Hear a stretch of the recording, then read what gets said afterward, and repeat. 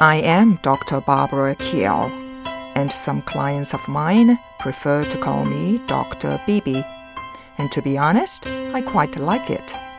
Welcome to my podcast, To Be Honest, a podcast that is born out of mental health advocacy. I believe in the power of intention, and my intention for this podcast is to educate whoever wishes to listen and to make a paradigm shift in how we perceive mental illness. I also believe mental health education is key, and that one of the most valuable gifts you can give yourself is to invest in your own mental health. Let's face it, we all need to learn how our minds work and have the skills to deal with life's ups and downs. And more importantly, let us strengthen our ability to better connect with and support each other. Strong, empathetic, nurturing, and caring relationships have the power to prevent everyday challenges from becoming more concerning issues like mental illness. The responsibility to renew focus on your own mental well-being begins now. It's time to set the energy of this episode together. You may wish to put your hand on your heart and close your eyes, unless you're driving or operating some kind of heavy machinery. Now take a deep breath in, and as you exhale, let your thoughts go. Let your worries go.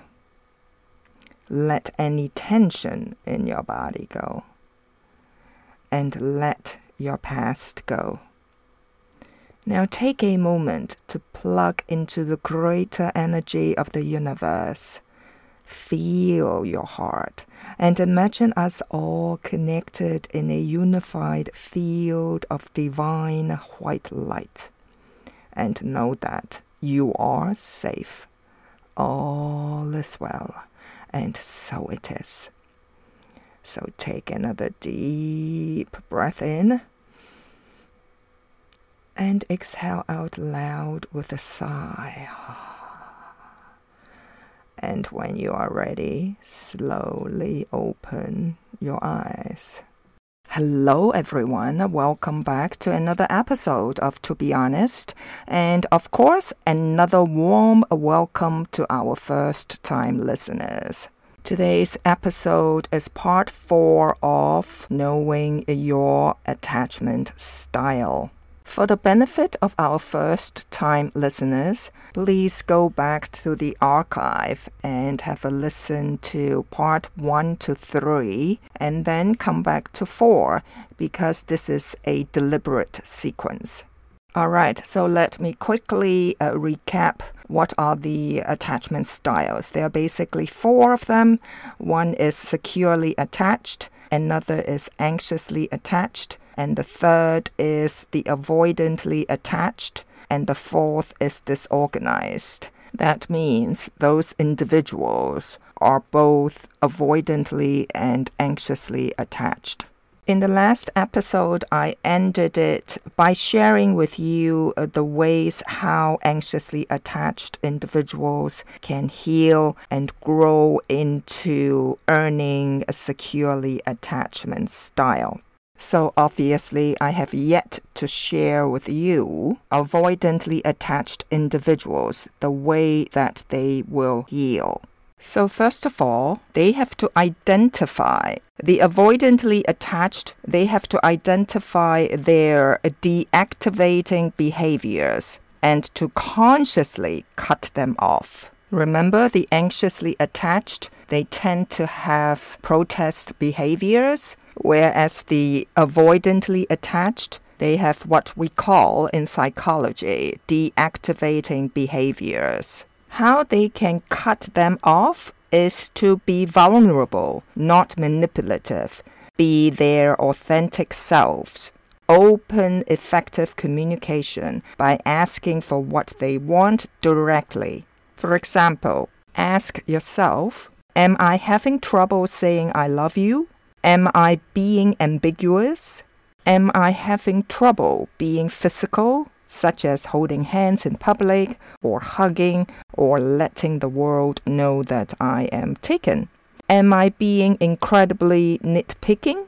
Is it really hard for me when things are going really well and not to pull away?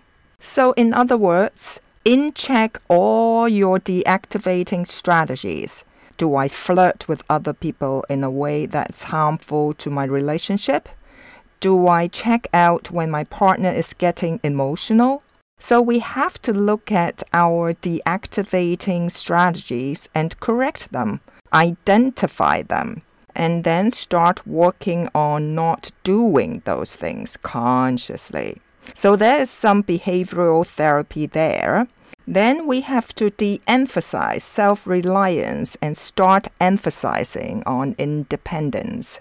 Because the avoidantly attached, they tend to misidentify self-reliance as independence.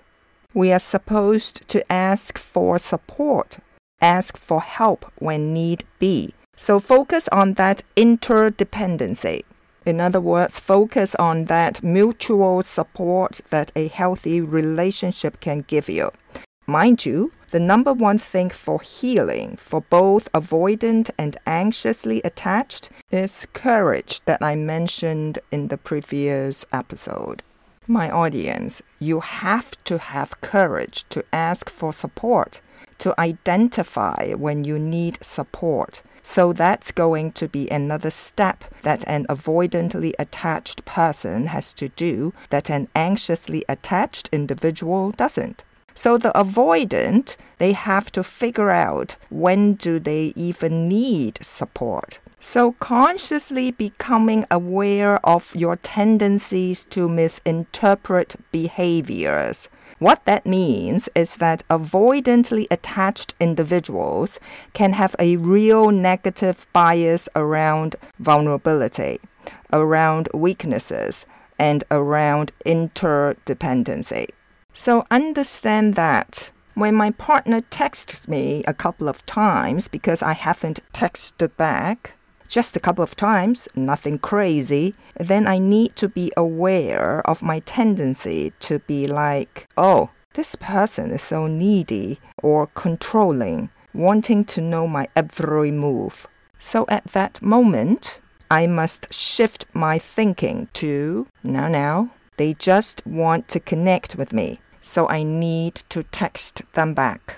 That's where I need to meet them. So you see, the avoidantly attached tendency to misinterpret behavior needs to be looked at closely.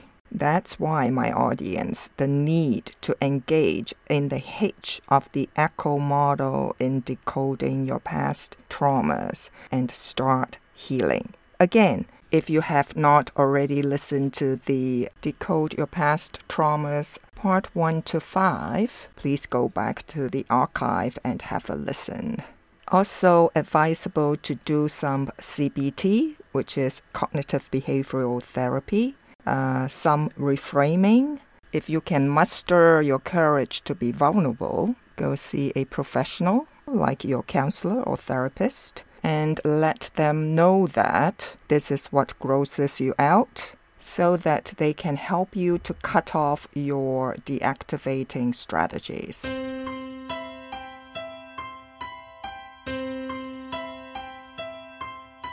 Another important part for just the avoidantly attached individuals is to adopt a distraction strategy. So what is that? Let's say your partner asking to hold your hand while watching a movie feels a lot less harmful, like yuck, than when your partner grabbing your hand when they are standing there with you. In other words, doing something with your partner while connecting is really a great way to distract yourself from using your deactivating behaviors, i.e., be out and about in the nature would be a good way to do it. Consciously remember to drop the phantom X and looking for the one in quotation marks. Because what you are doing is you are looking for perfection, which doesn't exist. And lastly, just like an anxiously attached individual, if you are not already in a long-term relationship, date a securely attached person from the very get-go, because a securely attached individual is going to give you more space than an anxiously attached person is going to. There is going to be less drama, less upheaval, and there's going to be less perceived weakness on your part because a securely attached person is going to know what their needs are. They are able to be self-reliant but also mutually supported, and they are going to show you the difference between these things. Whereas an anxiously attached individual, they cannot teach you that until they learned it themselves. So, my dear audience, that's basically the journey for both the avoidant and the anxiously attached. Please remember, if you are already loving an anxiously or an avoidantly attached individual, you must start to learn and do the internal work so you can grow into being a securely attached individual. Oh, by the way, securely attached people also get divorced. It's not as if they are immune to tragedy or divorce or relationship not working out. Instead, they would be quicker to get a divorce, actually to a certain extent, if things are really bad, because again, they want to get out and get back to who they are. And they want to be in alignment with their internal boundary. So there you have it, my dear audience. I trust by now you have an idea about your attachment style and a basic understanding of how our attachment tends to drive what we think we deserve. So it is important to examine your existing relationships so you know what your next move or action is going to be. So thank you for listening, my audience. I appreciate you. And until next week, stay safe, learn heaps, and find the courage to do your internal work. Bye for now.